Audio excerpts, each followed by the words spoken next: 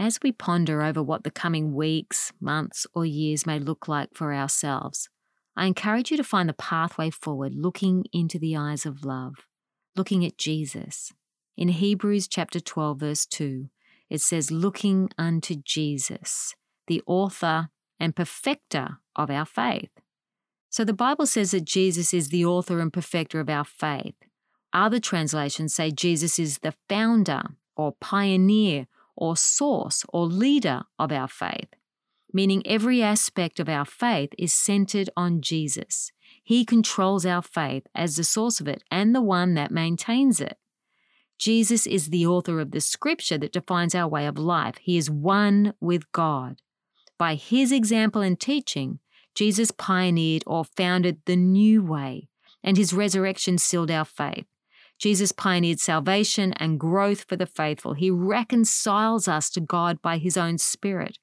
While his work is finished, there is always room for spiritual growth in our lives. No one can teach or model perfect submission to God like Jesus did.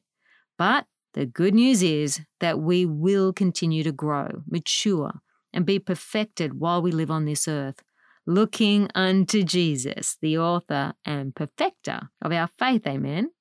I like what Helen H. Lamell writes in her beautiful song, Turn Your Eyes Upon Jesus. Look full in his wonderful face, and the things of earth will grow strangely dim in the light of his glory and grace.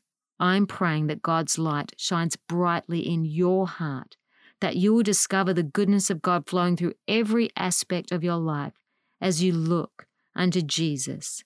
Let's pray together. We adore you, Jesus. Thank you for giving your life on the cross for us. You bring us such joy. You are our peace and hope. Lord, we pray that you would open our eyes to see you more clearly. We pray, Lord, that you would open our ears to hear you more clearly. Open our hearts to receive you fully, and our hands to receive everything we need. Then send us out, Lord, with our lamps full, shining brightly to spread your joy, your peace, your hope. In Jesus' name we pray. Amen.